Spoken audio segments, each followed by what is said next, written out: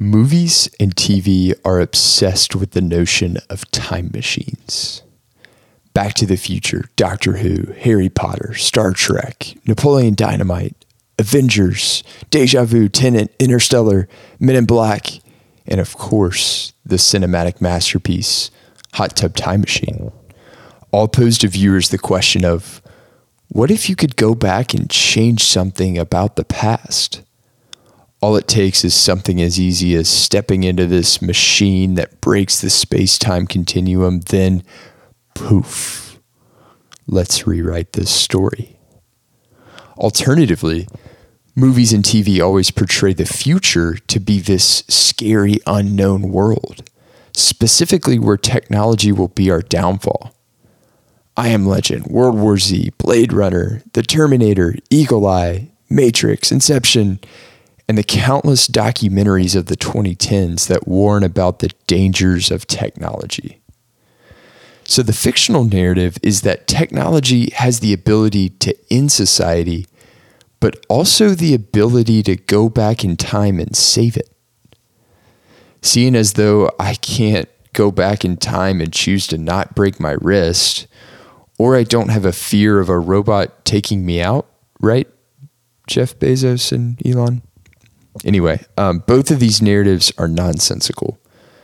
Yet why do we love them so much?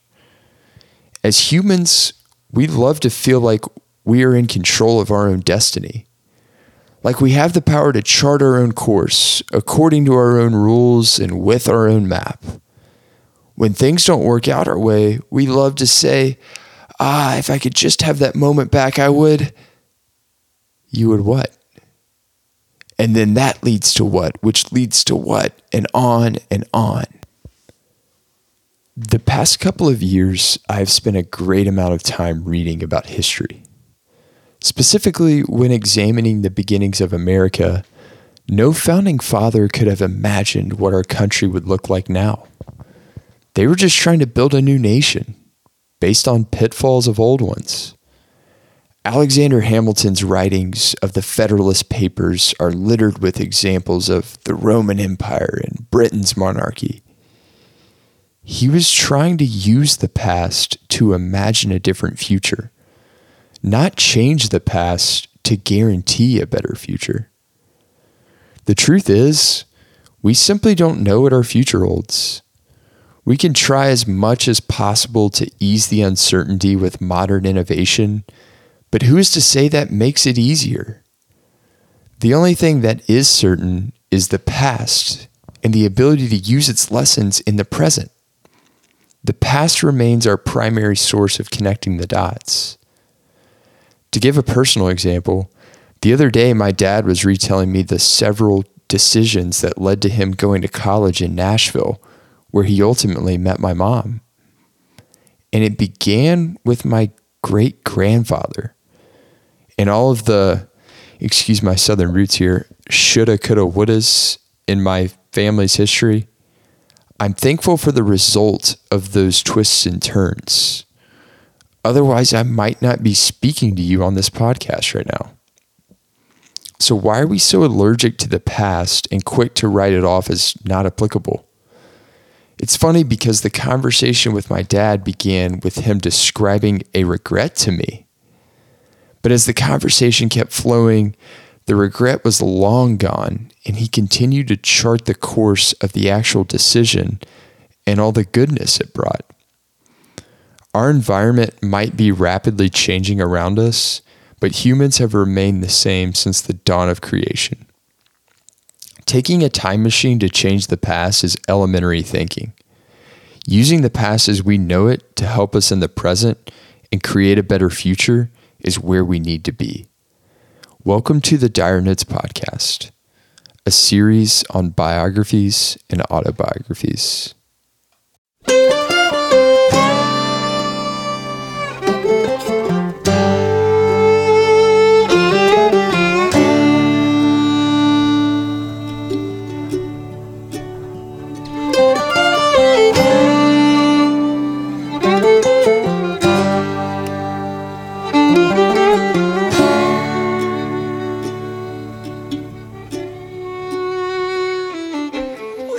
All right. Gonna try to figure out what my voice here is gonna be in terms of inflection, storytelling, and that type of stuff. So bear with me as I kind of get that under control. But I also listen to a lot of pilot episodes of podcasts and just see how other people did it. And it is mostly informational. So that's just what I'm going to do. Just going to follow the mold of some other podcasts here. So, and big goal of mine for this podcast, honestly, is to stop saying, like, and so hopefully I'll beat that out of myself as I listen to these episodes back ad nauseum and, I don't know, hopefully just get better at general speaking. But the DyerNotes podcast. So DyerNotes is going to be a podcast network that will be centered around a lot of my self-study. The past couple of years, I've really tried to foster the lifelong learner mindset. And that's what I do at Monday, Wednesday, Friday, which is the newsletter that I write, MWF at 8. So if you don't know what that outlet is, it's my newsletter that I have used to write about general topics that I've self-studied over the past couple of years, and started it after school, finishing up this lifelong journey of school, K through grad school, and finished it and was like, is that it? Do I just go start a 40-year corporate career and just turn my life off from anything learning or anything that I could take in and just only consume junk media, and just said no and wanted to learn about stuff that was still beneficial. And so I've been writing for the past couple of years on that platform, and it's been really cool to see the fruits of that. And I love writing, and it'll always be probably my preferred choice of communication. But it's no secret that podcasting and audio are oftentimes more convenient on certain topics. So DyerNotes is going to be a podcast venture underneath the MWF brand to continue the pursuit of sharing ideas. And specifically, this podcast channel will feature in-depth looks at biographies and autobiographies of some of the world's most renowned figures. We're going to dissect the circumstances they faced and see if we can uncover some modern day practical applications. And I wanted to start with the thought of just me getting into reading in general. I used to hate to read, and the name DyerNotes is a play on the concept of Cliff Notes and Spark Notes. If you were to look at my most viewed websites from like 7th grade to 12th grade, I would say Cliff Notes and Spark Notes would be overwhelmingly in the top 5. I mean, I would scour those websites. I'd scour any website that I possibly could to just read a condensed summary of a, call it 200-page book.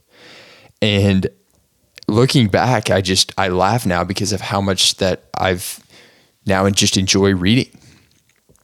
I mean, it got so bad that I used to, like, my mom had to sit me down one day and she started just reading chapter by chapter to me. I think I was in the 7th grade. Like, that's how embarrassing and bad it was. Would sit in my room and just stare at the ceiling and waste time thinking, how can I pass this test or this assignment and not read this book? So I don't know when it clicked, but I think it just clicked as soon as I started reading stuff that I enjoyed. And I love basketball, so I read a bunch of basketball books, and then that sparked just general interest in business books. So, at one point, a couple of years back, I thought I was going to be the greatest business professional. So why not just scour all the business books that I could? Which now I see how elementary that thinking was, and business books are one of my least favorite genres, neither here nor there. But I think I got into the love for history books or biographies and autobiographies whenever I got the opportunity to see the play Hamilton early 2020, and was so amazed that somebody could write a play based off of a biography. So I sat down to read the biography that Ron Chernow wrote that the play is based off of, and just to kind of fill in the gaps of the play. And I was blown away by how much conflict there was in this one man's life that was a founding father of our country. And I think the same can be said about our lives. You look back the past couple of years, especially with COVID, and you can be like, oh yeah, okay, I overcame a lot of conflict recently, but it's hard to see in the day to day. And as humans, we love conflict. We only really consume conflict in the forms of media that we watch and read. And I love this example that Jonathan Gottschall writes in his book, The Storytelling Animal. He says, in one collection of familiar nursery rhymes, a critic counted 8 murders, 2 choking deaths, 1 decapitation, 7 cases of severed limbs, 4 cases of broken bones, and more. And in a different study, researchers found that contemporary children's TV programs have about 5 violent scenes per hour, while read aloud, nursery rhymes had 52. And so even children, like our nursery rhymes that we read to our kids, are all conflict based. A lot of them fatal conflict based. And it's crazy how that is ingrained in us. And if nursery rhymes tell us stories better with conflict, then it's in everything. No one's trying to poison a baby's minds with these stories intentionally. Instead, it's just a foreshadowing of a long life enriched with stories of conflict. And what makes a good story is that conflict portrayed. So tell me if you would see this movie. There was once a woman named Anne. Anne had an outstanding job. Suddenly, Anne got a promotion. It was a great year for Anne. And scene. There's no way you would see that. Within that story, Anne would have to overcome insane circumstances, even to consider reading the description on Netflix. The description would have to say something like, woman overcomes incredible prejudices, gender biases, and becomes first CEO of company. Something along those lines. It's hard for us to grasp because we avoid conflict in our own lives, yet we seek it out in the lives of others. It's this strange strategy that we have. It's so entertaining to watch reality TV where it's just all conflicts and fights and drama. And then the first sign that it happens to us on social media or with friends and family, like, I can't sleep at night. And so an example that I always give, and it's really hit me home later in life, and again, another family example here. I think I'm going to slowly get off these as I start talking to people that are talking about figures that are in no way my family. But one Christmas, my grandfather, one of the last Christmases that I remember him being at, he came up into the bonus room and saw my brothers and my cousins and I playing Call of Duty. And it was one of the early ones. This was back probably in mid 2000s. And he was pretty disappointed and said to us, he said, boys, that's not how it was. Like, war wasn't fun. They're portraying it to be fun. It was not.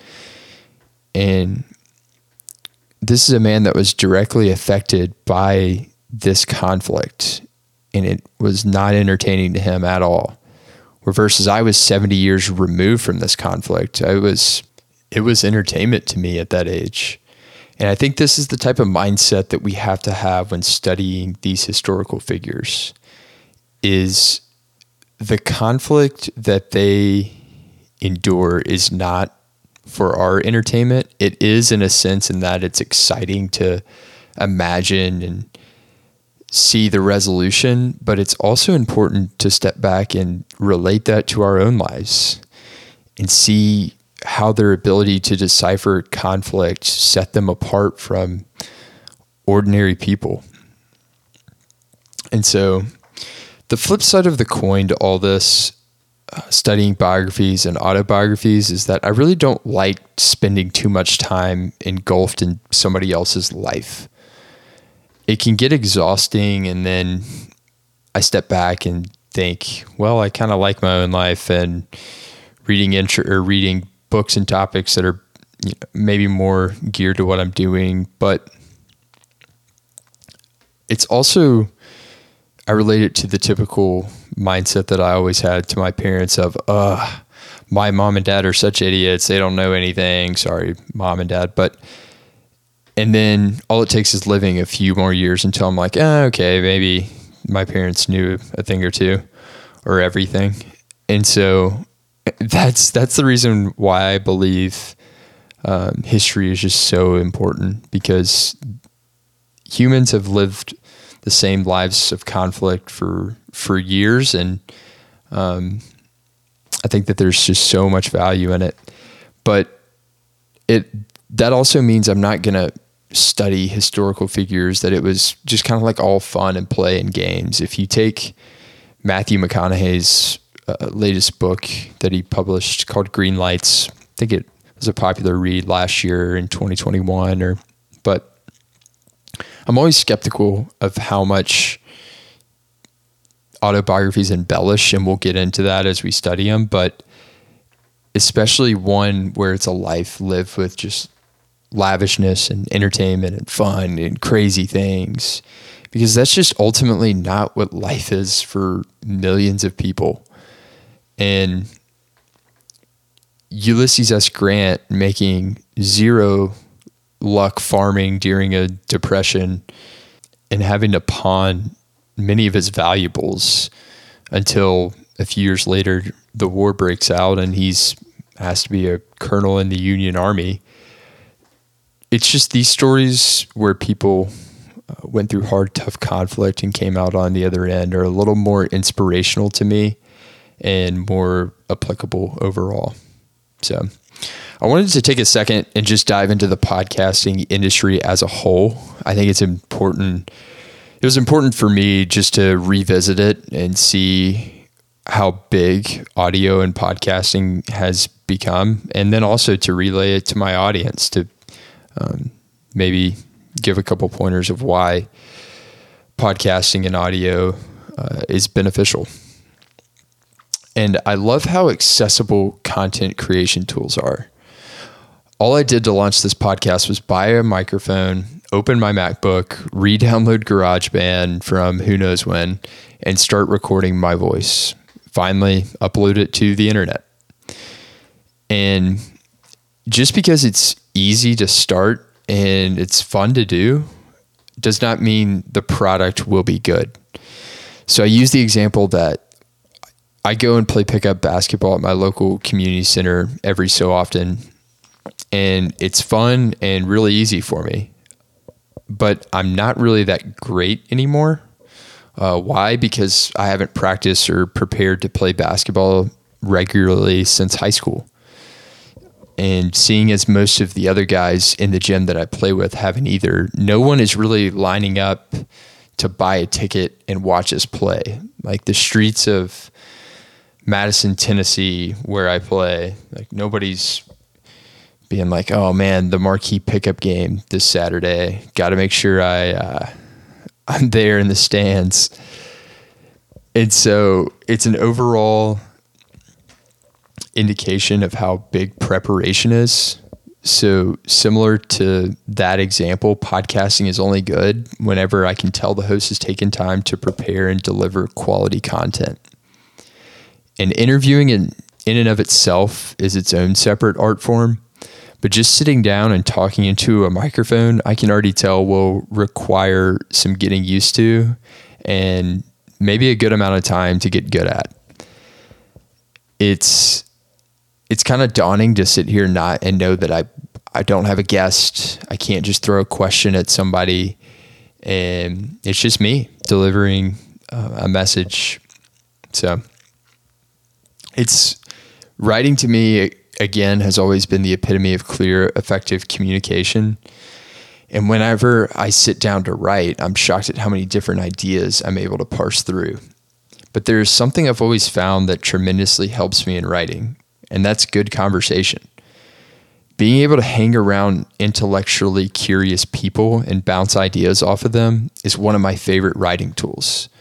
There's nothing better than sitting down, over a cup of coffee or grabbing a drink with a friend, or, meeting a couple at dinner, and just being able to sit and talk and get their perspective on life and why they're taking some paths they are, or what their thoughts are on a specific topic. And so conversation is key to broadening perspectives, engaging other voices, developing reasoning, and the like.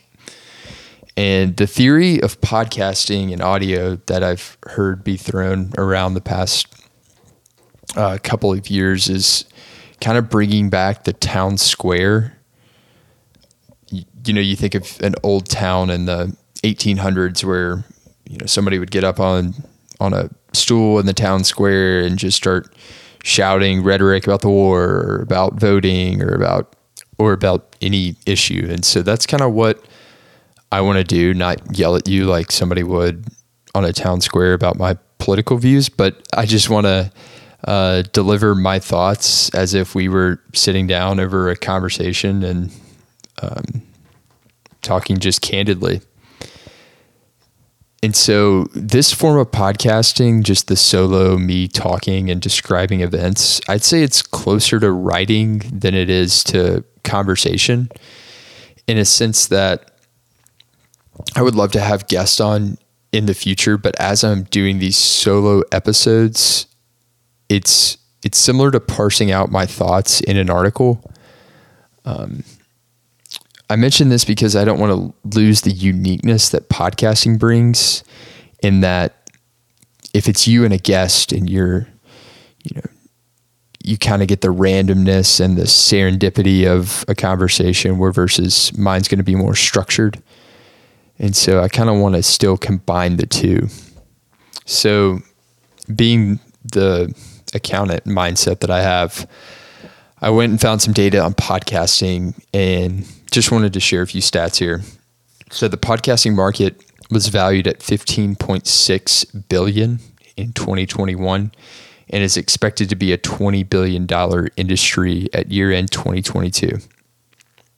So revenue is at $1.73 billion projected for 2022. And to give you an idea, video streaming overall is at $80 billion. So 44% of Americans 12 and older had listened to a podcast in 2018, and that number is at 57% in 2021. 41% of Americans listen to a podcast monthly, 26% are weekly listeners. There are over 2 million podcasts, which I was pretty shocked by. Again, I'm already finding that it's hard, and it's not going to be like the easiest endeavor ever, but with how easy it is, I figured that there would be just, I don't know, maybe more out there. But then this next number kind of describes it, is there's around 500,000 active podcasts. And to give you an idea, there's 37 million YouTube channels. And so I love YouTube. I think it's incredible. The learning resources on there and the entertainment factors unmatched. But I listen to podcasts way more, mostly because of ease. YouTube's always made it pretty tough to just kind of listen to a video, which has never been natural. And that's where podcasts have really fit in. And then I just love to put all this into perspective. So 500,000 active podcasts, 37 million YouTube channels. And then to put into perspective how big TikTok is, there are 100 billion average monthly views on TikTok, which is just mind blowing. But anyway, homes, commutes, work, and working out are the top 4 places to listen to a podcast, which is funny because homes was the largest, and that's probably the least that I listen to a podcast. I'm definitely commute, work, and working out. The average show time is about 25 to 30 minutes. I enjoy longer form podcasting. I'm looking at the time here now, and I'm already at 25 minutes. And so that's kind of why I'm choosing subjects with lots of information.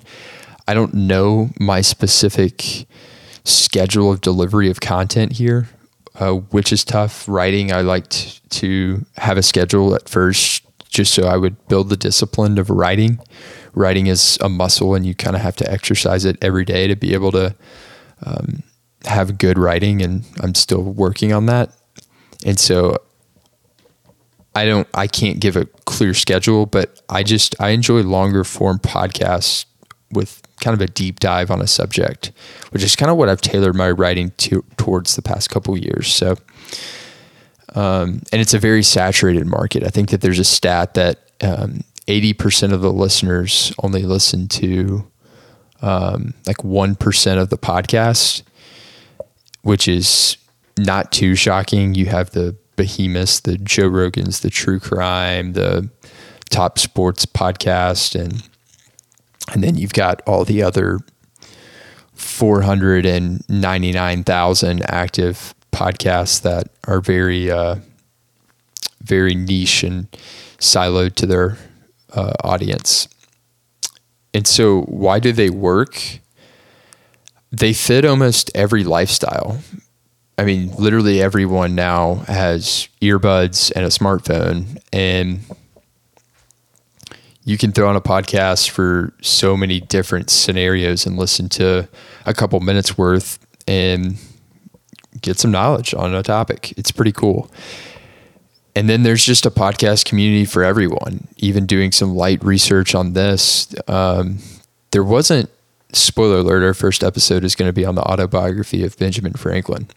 But there wasn't much information on him as I looked, but certainly a lot of just early revolutionary time period podcast out there. And so I love when somebody sends me their own little corner of the internet. It's shocking and it's new and it's like, wow, this exists out there. So this is just me kind of carving out my own corner of the internet creation wise. So lastly, with DyerNotes podcast, a series on biographies and autobiographies, I got to get my voice inflection down because I'm so excited, but I don't know what the proper podcasting cadence is. I will figure it out. So big finish here. The 3 things I want this podcast to increase in you. Number 1, increased optimism.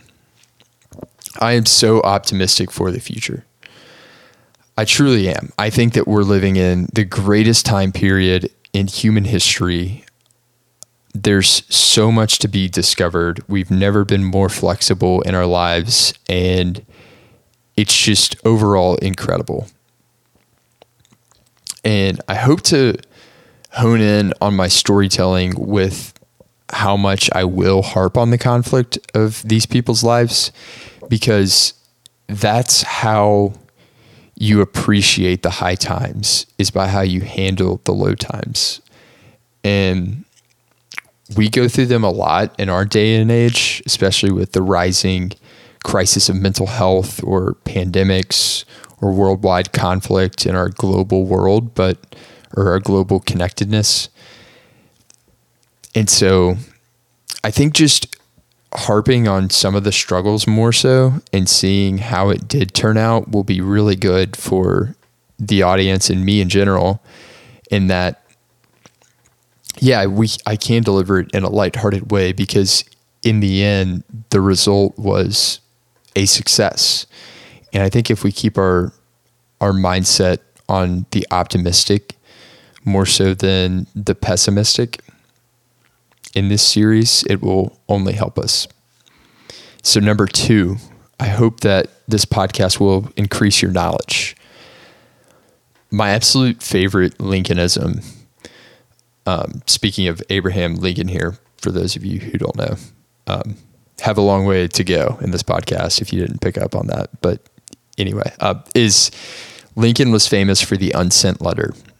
And he was constantly dealing with diva generals in the Union Army, cycling through egos and different agendas. And Lincoln would oftentimes be presented with bad news in his study, and he would sit down and write a letter to the receiver, whoever, whatever conflict he was dealing with. And it would be as brash and as mean and as just his true raw feelings in the moment. Then he would just get up and take a walk. He'd walk around the grounds of the White House or wherever setting that he was in, and he would come back, sit at his desk with a clear mind, and he would take the note that he previously had written and rip it up and throw it into the fire and pen a new letter with less emotion and more understanding of the scenario to try to get the other party to do what Lincoln would want to do, but in more of a mutual understanding. And so I would have never have discovered that if I didn't study Lincoln and his philosophies. And it's one of my favorite practices that I've put into modern day is anytime that I'm mad, frustrated, angered about something, I can sit down and write an article. I can write 1,000 words on it pretty quickly. But then it's going back and looking at those emotional 1,000 words and sifting through it and seeing what is true and then how to get my point across most effectively is really hard. And so point two, just increase knowledge on these little practices or just overall historical knowledge. And then the number one thing is an increased awareness. So things don't just happen in life. I'm sure that you're aware of that, but the reminder is always necessary. I'm not going to wake up tomorrow and just happen to luck into a new car. Likewise, I'm not going to get the next job promotion by simply showing up. You'll quickly find out the amount of time, diligence, and dedication successful historical figures have spent on their craft. It is mind-blowing. Already through, again, spoiler alert, a little bit on Benjamin Franklin, and the amount of time that he spent writing it is crazy. Franklin has a good quote even. He says, "Diligence is the mother of good luck." The man lived through the whole revolution and at the end concluded the U.S. was just simply more diligent. And so wherever you are in life, know that diligence you put in today will make your tomorrow better. And it's these lessons that can only be taught through history and the application and seeing how they can produce results in your own life. So with that, I think that is all for episode 0, our little pilot episode here. So I can't wait to uncover more. And until then, may the great shepherd guide your ways. Bye for now.